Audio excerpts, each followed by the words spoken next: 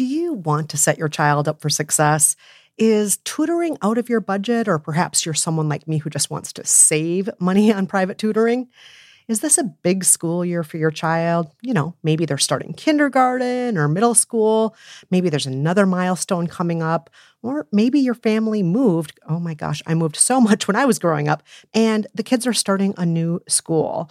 Or maybe your child is ahead and just not getting challenged enough in class. Well, IXL Learning is here to help. IXL Learning is a fun online learning program for kids covering math, language, arts, science, and social studies. It's powered by advanced algorithms. IXL gives the right help to each kid, no matter the age or the personality. IXL is used in 95 of the top 100 school districts in the U.S. That's right, it is school approved. So make an impact on your child's learning. Get IXL now. And How to Be Fine listeners can get an exclusive 20% off IXL membership when they sign up today at IXL.com/fine. Visit IXL.com/fine to get the most effective learning program out there at the best price. Again, that's IXL.com/fine. You haven't heard about the McCrispy yet? Well, then, you probably haven't heard the sweet silence after the first crispy bite either. Go try it for yourself to hear the best nut sound you've ever heard.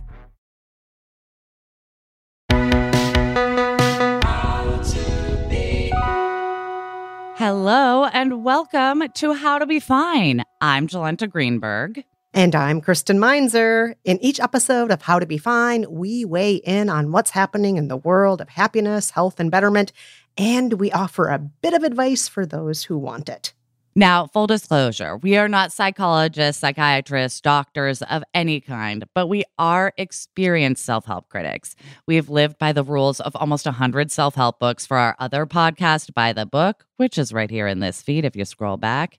So we've tried on almost every kind of wellness trend there is. And besides, we're not here promising to make you all the best, richest, happiest, most optimal, most productive versions of yourselves. If all goes well, we'll just help you feel a little closer to fine.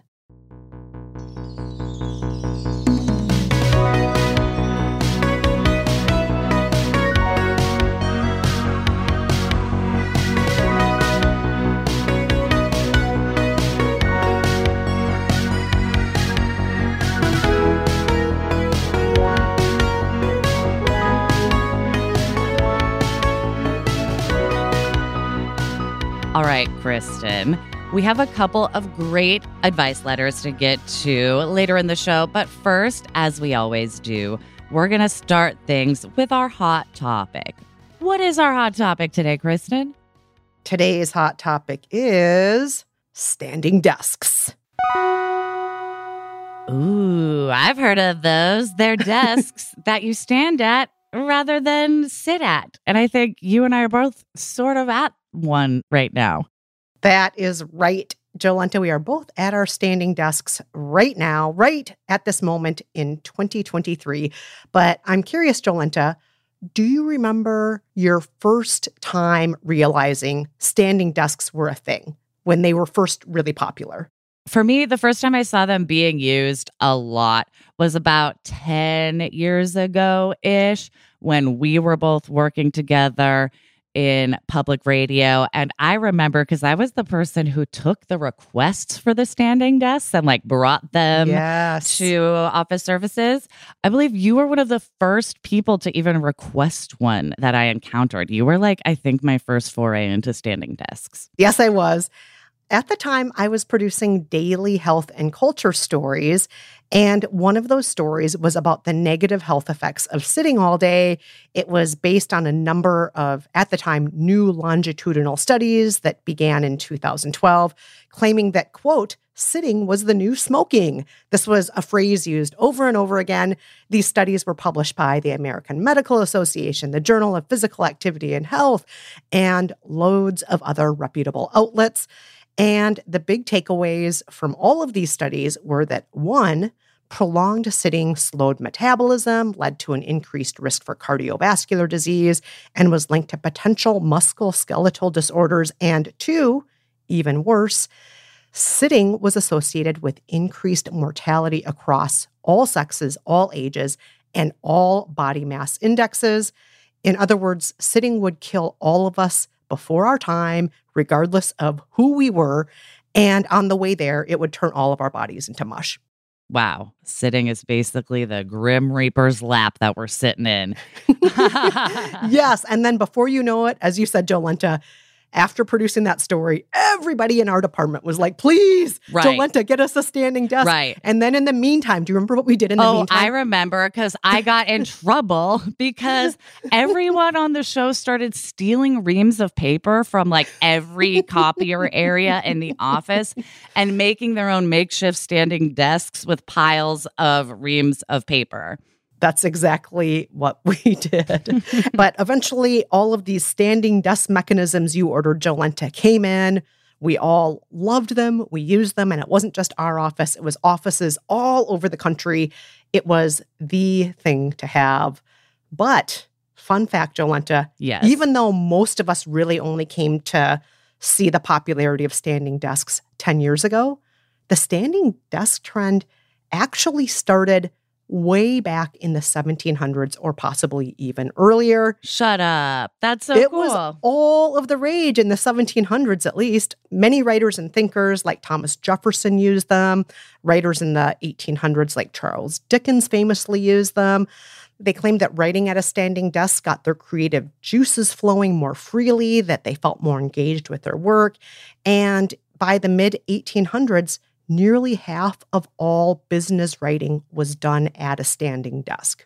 Wow. So that's way before 2012 when people are getting like these mechanized desks that like raise with electricity and stuff. Yes, way before that, way before light bulbs were even in our houses. Right. But by the time the 1950s rolled around, standing desks had fallen out of fashion, and they didn't really become fashionable again until you and I worked together. Right. When we were all told we were basically killing ourselves if we sat too long. Exactly. And the popularity of standing desks continued on the upswing during the pandemic as more and more people began working remotely. In the UK alone, searches for standing desks in the first months of the pandemic went up over 20%.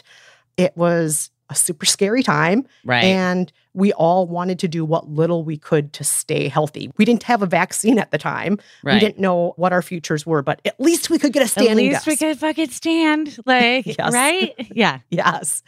There's a but to all of this, though, Jolenta. Of course, there's a butt. A butt in a chair or a butt that's standing. I'm not sure which.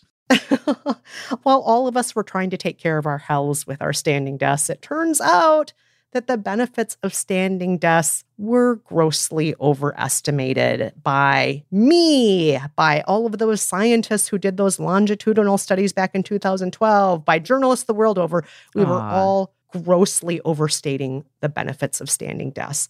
More recent studies have found the effects on metabolism, for example, are tiny, with standing desk users burning an average of only 8 more calories per hour than when they sit down. Oh. Studies from Japan and Denmark have found that among salaried workers, professionals, and those in home businesses, there is zero association between sitting at work and cardiovascular risk.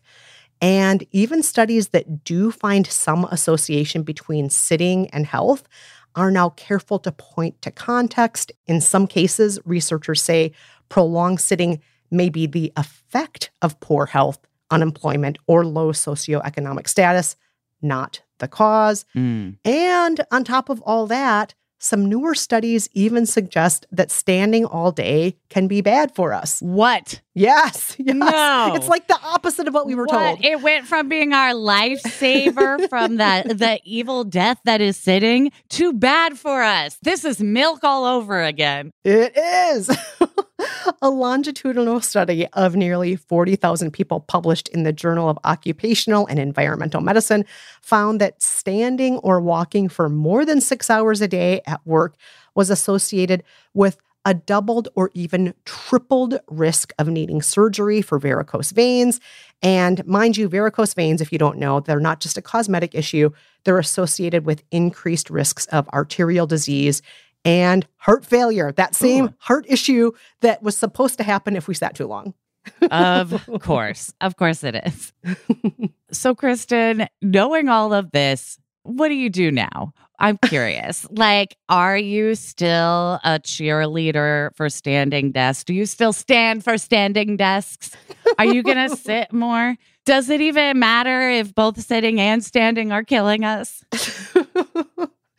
Well, you know what, Jolenta? I'm standing here right now talking to you, and I'm going to continue to stand here. Wow. I am a stan for my standing desk, and you are going to rip my standing desk out of my cold, dead hands. And I'm going to tell you why. I have 5 reasons why. Oh, this is a 5-pronged approach. Not 1, not 2, not 3. 5 reasons why my standing desk is still my baby. Go for it. Okay. So first, I honestly believe I sound better on mic when I stand. My whole body is engaged. My breathing feels deeper. My voice seems to project better. And I know you're in the same camp as me, Jolenta, on this. You're standing right now as we record. Right. And for the work we do, standing is appropriate. As someone who has studied voice for acting and singing, there's a reason singers stand, because they have better access to their full lung capacity. Your diaphragm can fully extend. You can breathe deeper. You sound more resonant. It's a healthier way to sort of sustain making sound for a longer period of time, too. Like, it is good for if you are vocalizing. Yes. And since I personally, on top of recording this show, also record another show, plus appear in guest spots minimum 2 to 3 times a week, I'm going to stand a lot, and this desk is going to be very good for that. Right, exactly. It's serving its purpose. Yes. Now, the second reason I am not giving up on my standing desk is that, like Charles Dickens and Virginia Woolf and all the writers before me who used standing desks, I feel like I'm just more fully engaged with my writing when my body is into it too, when it's not just my head. And I don't know if that's a placebo effect or what it is, but I just feel like I'm more in it. I'm all in, if that makes sense. Interesting. Yeah. I think I know what you mean, but I sit on the floor when I do it. Ooh. And I was going to be like, well, I'm not standing, but I'm still sitting in a weird way that is engaging my body differently. So I know what you're saying. So your body is all in also, just in a different way. Right. Just all in on the ground. Now, my third reason I'm sticking with my standing desk. Right. This is kind of embarrassing, but I'm just going to say it. You know this, Jolenta, already. I am kind of a dangerous sitter. When I sit, I have this terrible habit of crossing one leg over the other until the other leg falls asleep. And then when I try to get up, I fall and hurt myself. Mm-hmm. I don't know if you remember, Jolenta, but this happened more than once to me when we still worked in offices. It happened all the time. We'd be like, oh, we got to run to this meeting. And she'd be like, I can't. My foot's asleep. And then I'd be on the floor. Yeah, topple over. She's not good, like, one-footed. Because I was going to say a fair amount of us experience this, but I think we're able to, like, kind of quickly walk it off or hobble it off and make it look like it's not a thing. Kristen cannot do this. No, I can't. And I'm not alone in this. My friend Rafer, he has also injured himself. No way. Because he makes his leg fall asleep because he sits the wrong way also. And he and I have laughed about this. Like, we're just 2 people laying on the ground because we don't know how to sit right. Next reason, please. The fourth reason I'm sticking with my standing desk is that my posture is just better when I stand, and my neck and my back tend to feel better. I'm not slouching over my desk. I'm not like round backing it, if you will. And this is a benefit of standing desk that most study authors agree is real. This one is not in my head. This is something that has been pointed to as a real benefit of standing desks by scientists. Right. It's much easier to stay aligned. Like, our computers were not designed with our spine health in mind, and we definitely hunch when we sit, like little squirrels hoarding a nut. Yes, exactly. And do you want to know the 5th reason why, Jolenta? Reason number 5, please. All right. The 5th reason I will not give up my standing desk is that I have personally found that I move more when I have a standing desk. And while standing may be overrated, the authors of all these new studies say that moving is not overrated. In my case, when I stand, I find myself pacing the floor as I read my incoming texts. I shift back and forth from foot to foot, kind of like dancing as I listen to edits of our shows.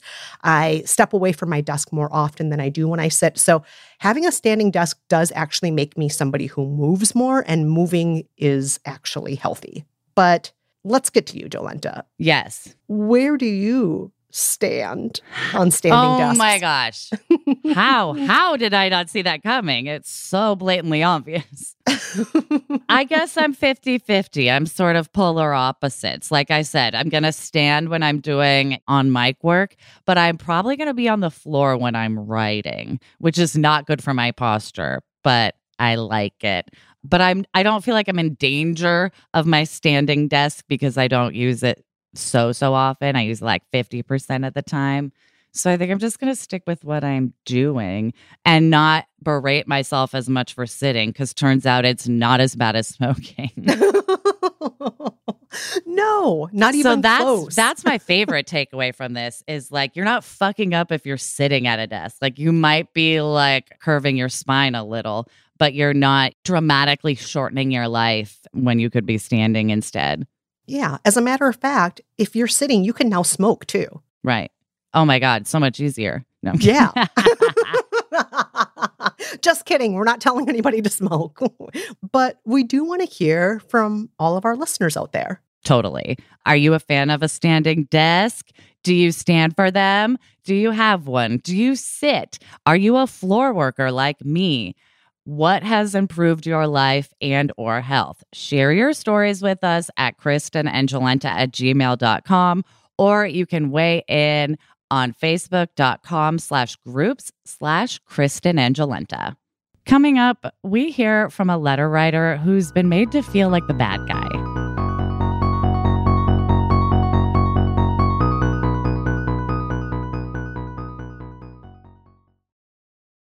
You haven't heard about the McCrispy yet? Well, then, you probably haven't heard the sweet silence after the first crispy bite either. Go try it for yourself to hear the best nut sound you've ever heard.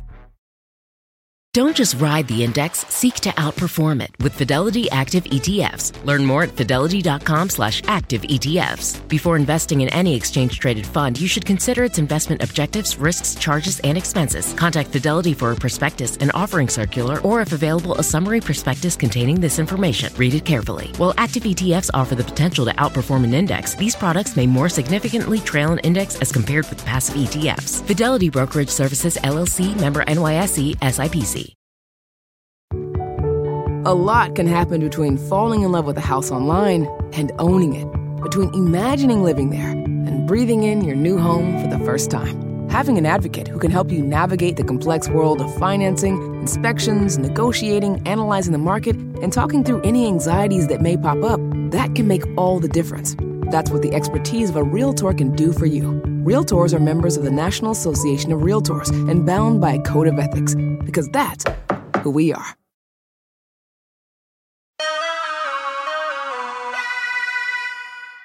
Hey everyone, we're back with our first letter of the day. Jolenta, what do they have to say? Our letter writer says, Dear Kristen and Jolenta, I have a friend who's been going through a rough patch, or I'm not sure if a rough patch is the right word, as it's now stretched out for several years. I love this friend and want to support her, but I'm also beginning to feel frustrated with how one-sided the friendship is. I used to text minimum once per week to invite her on a walk or for a chat. I initiated most of our get-togethers, with her only inviting me out once every 5 times I invited her out. I was fine with this, as I knew she was feeling down, and because when we actually saw each other, she'd be overjoyed and thankful. But in the past year, she often replies that she's busy when I invite her out, adding that she'd love to get together sometime soon, but never giving specific dates or times. And so I've begun to cut down on initiating contact. But now I've heard through mutual friends that this friend feels I've abandoned her and that she hates hearing secondhand about the fun I'm having with these shared friends. I feel in protecting my own well-being, I've suddenly become the bad guy. What is the best course of action here? I don't want to go back to being rebuffed constantly, especially when I have many other friends who are happy to make plans with me. And while I understand this friend is sad and that things aren't going her way, is it really fair for her to treat me this way? Oh, letter writer. First and foremost, no, it's not fair. No. It's not fair for her to treat you this way. I'm sorry. It sounds like you have done the best you can here, that you have tried to initiate contact. You've tried not to take it personally, that it's usually you doing the initiating. Right. You have looked on the bright side. Your friend used to act overjoyed when you would finally get together in person. You are not the bad guy. I hate that you said you might be the bad guy here. You're not the bad guy. No. Please don't identify yourself that way. No one's bad. Absolutely not. I agree. Not the bad guy. And it's not fair. I would say if you do feel like you want this issue confronted, go for it. If you can, pin her down in person, in a phone call, in a voicemail, or even via text, although that's difficult because tone is hard to read. Mm-hmm. Let her know how you feel. You know, you can let her know how you felt when you did reach out over and over again and started getting like rebuffed more and more, and how that has an impact and how you start feeling like unwanted and it hurts your feelings. Because I don't think your friend wants to hurt your feelings if she does care about you, which I'm going to assume she does. And I can relate to your friend. So while I can't speak for her, I'm going to speak for me. I don't get back to people because sometimes I tell myself, like, they're just doing this to be nice. They don't mean it. I'm basically doing them a favor by blowing them off. And it took a friend confronting me about this and telling me how it made her feel for me to realize that I was like telling myself things that weren't true and acting on them. It took a friend being like, hey, I hate that it's always me. And sometimes you just like never write me back. It makes me feel like you don't like me. And I was like, oh my gosh, I love you. I am so sorry. I thought you didn't want to hear from like the sad person who's been sick for many years and you were just doing this out of pity. And she was like, no, like, you're my friend. Get back to me. And I was like, oh shit, of course. But it took sort of that wake up call of being sort of called out on my behavior and being told how my behavior is affecting people, because my assumptions were totally incorrect about what people wanted from me. I think that is a very kind and fair and insightful assessment there, Jolenta. And I just want to say that I have at certain times been this friend also. And I still am with certain people. I have one friend, Eric Sasson, whose name has been mentioned on the show before. Classic Eric. Eric Sasson owns up to the fact. He's like, I know that every time we get together, at least 4 out of 5 times, it's me initiating the call for us to get together.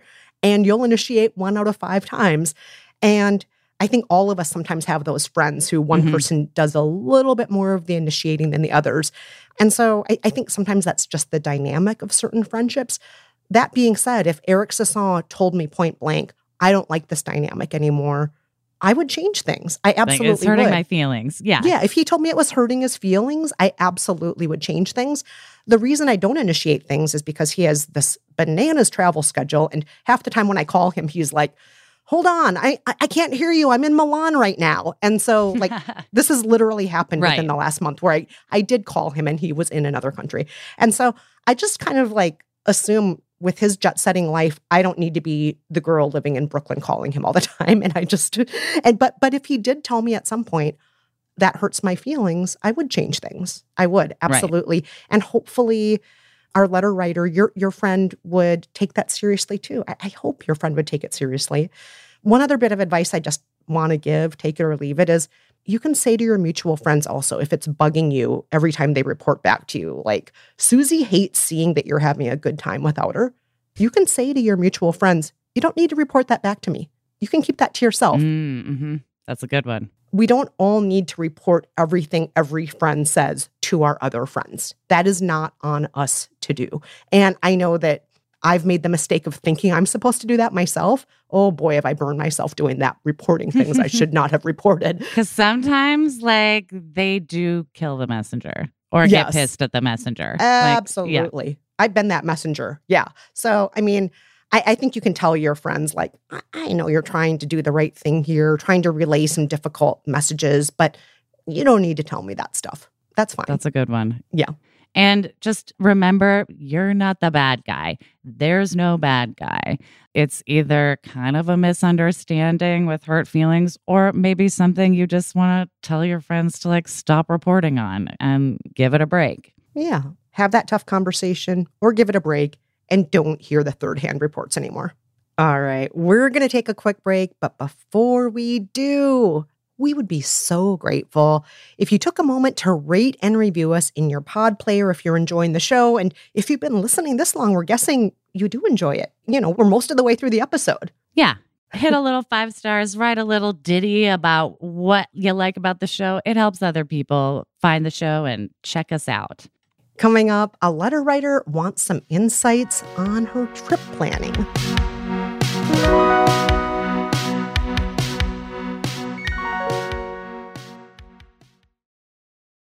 You haven't heard about the McCrispy yet? Well, then, you probably haven't heard the sweet silence after the first crispy bite either. Go try it for yourself to hear the best nut sound you've ever heard. There are any number of reasons you might consider selling your home. To move closer to family, live within a smaller budget, or just wanting a change of scenery. Whatever your reasons, having to figure out all the various housing market trends in your area may not be what you signed up for. That's where an agent who is a Realtor comes in. Realtors have the expertise to help you find the right price and navigate the process to sell your home in a way that's right for you. That's who we are. Realtors are members of the National Association of Realtors.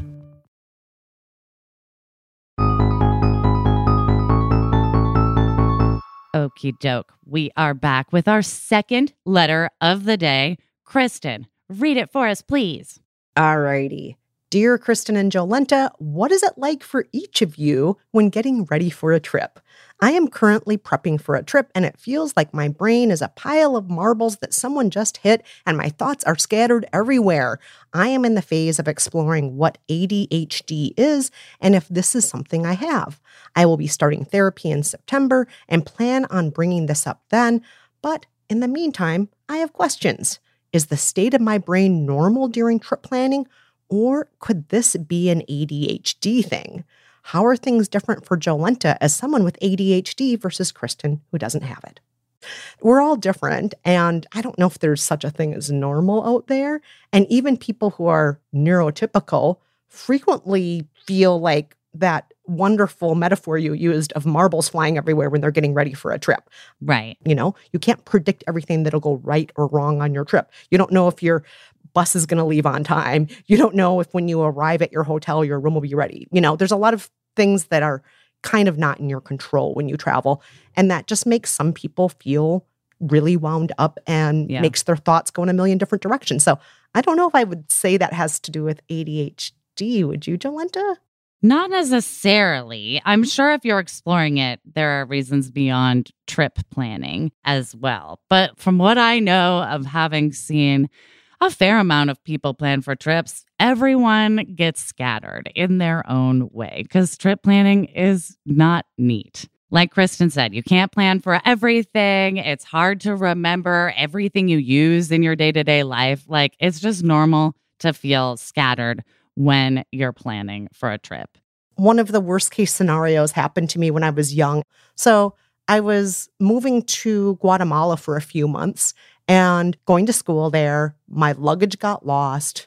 This is before cell phones, by the way. This is like dealing with faxes and emails and so on. Faxes. And my luggage somehow being sent to the wrong country and then to the wrong city. And so most of my time while I was in school in Guatemala, I had one outfit I was wearing, a spare set of underpants and some toiletries in my carry-on. And then I went to a thrift store that was down my street in Guatemala. And I think I bought like 2 pairs of jeans and 2 skirts and 2 tops. And then I just rotated them in and out over and over and over again. And I bought it, I don't know. I think I maybe bought some sunscreen when I ran out. I don't know. But regardless, whatever happened, I realized like, this is fine. This didn't kill me. Yeah. I'm still here. Anything that was misplaced in my luggage, I eventually got back again. Plus, I got a refund for inconvenience for half my plane ticket. So in the end, it all was fine. It worked out. And then I think ever since then, I've sort of just felt kind of zen about it. So usually when I go on a trip, it doesn't matter if it's a trip to New Zealand for 4 weeks or if it's just a weekend in DC to see friends. At this point, I wake up a half hour before it's time to go, throw everything I want in a backpack, and then just leave. And then it's happened before that I've forgotten a toothbrush and had to buy a new toothbrush. It happened recently that I think I needed tampons and I had to buy tampons. But other than that, I'm just like, it'll be fine. That sounds great. and I will also say that's a privilege because Right. I have the money to afford tampons if I want them. I have the money Right, to right. afford a new toothbrush if I need it. So I'm very lucky in that way. And I know Yeah. not everybody has that extra money to do those kinds of things, right? Right. And not everyone has had that experience that now makes them so zen when they travel. Yeah. And not everybody reacts to that circumstance the same way either. There are definitely people who I think would double down on getting anxious before packing for a trip because of that. Yeah, I would. So it's both the experience itself and how I ended up reacting to it. But there's no right or wrong reaction. There's no right or wrong way to be getting ready for a trip. The only thing I would add here is like, if the getting ready for a trip is causing you real misery, real anxiety, if it's causing you to lash out at those around you, maybe it's worth examining deeper things there. Yeah. And that might be worth exploring when you talk to your psychologist, in addition to your suspicions that you might have ADHD. Totally. Well, now I just want to talk about how I manage getting ready for a trip as someone who does get frazzled. Oh, yeah. I want to hear, Jolenta. Yeah. I want to hear. So when I get overwhelmed, I just start making a list. And my first travel to do / packing list is just sort of like a giant brain dump, just a list of every fucking thing from, remembering to turn off lights, to remembering which shoes I want to bring, to remembering like what we're going to bring for the dog if he's coming. And I just sort of keep this running list going somewhere accessible in a day planner, journal, in an email draft, just somewhere where you can easily add to it. So that way, when something sort of pops up in your brain about like, ooh, I have to remember to do this for the trip, or I have to remember to look up like horseback rides when we get there, you don't just try and pin it in your brain and keep it there. You can just pin it on the piece of paper and leave it there and then go think about something else. Because for me, the frazzledness comes from trying to remember so many different things and keeping track of them. Then when you get closer to the trip around, I don't know, I usually do it about a week and a half, 2 weeks before the trip. I start going through that giant master list and categorizing tasks. There's stuff to do for the house before you leave. There are clothes to pack. There are toiletries to pack. There are books to pack. And I sort of categorize it and then deal with the categories as necessary. The packing ones I deal with like the night before. The ones that are planning, I might, be doing a week or 2 weeks before and calling ahead. So that master list really helps me not feel frazzled because I know I can just put it there and not have to remember it until I leave. You sound so organized, Jolenta. But I'm not even as organized as Brad. Listen to what he does. I told him this question and he was like, oh, here's what I do. Brad, my husband, says he has a permanent packing list, like sort of a master list. Wow. And no matter what trip he's going on, he makes sure to go by that list and then add on additional things that are specific to the location we're going. Wow. Yeah. Brad, both of you. Brad also has been diagnosed with ADHD, and that's really helped him. That just sort of like permanent packing list. Wow. You two are really on top of things. Letter writer, listen to Jolenta and Brad. Don't listen to me. I don't think my method works for most people. A half hour before it's time to go, Most of us can't get up a half hour in a bag. beforehand. Most of us need a list or two just to help keep track of shit. There are different ways for different folks. But yeah, if you are feeling wound up, I do think Jolenta and Brad are the way to go. Don't do what I do. That would wind me up more personally.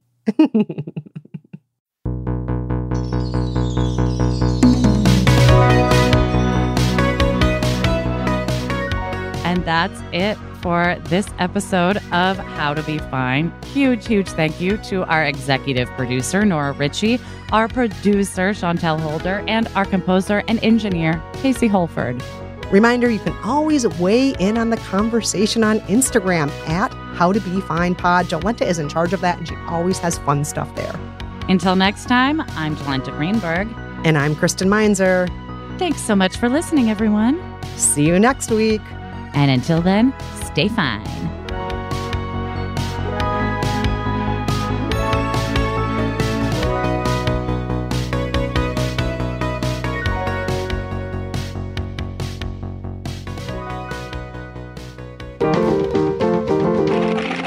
Stitcher. You haven't heard about the McCrispy yet? Well, then, you probably haven't heard the sweet silence after the first crispy bite either. Go try it for yourself to hear the best nut sound you've ever heard. A lot can happen between falling in love with a house online and owning it. Between imagining living there and breathing in your new home for the first time. Having an advocate who can help you navigate the complex world of financing, inspections, negotiating, analyzing the market, and talking through any anxieties that may pop up, that can make all the difference. That's what the expertise of a Realtor can do for you. Realtors are members of the National Association of Realtors and bound by a code of ethics, because that's who we are.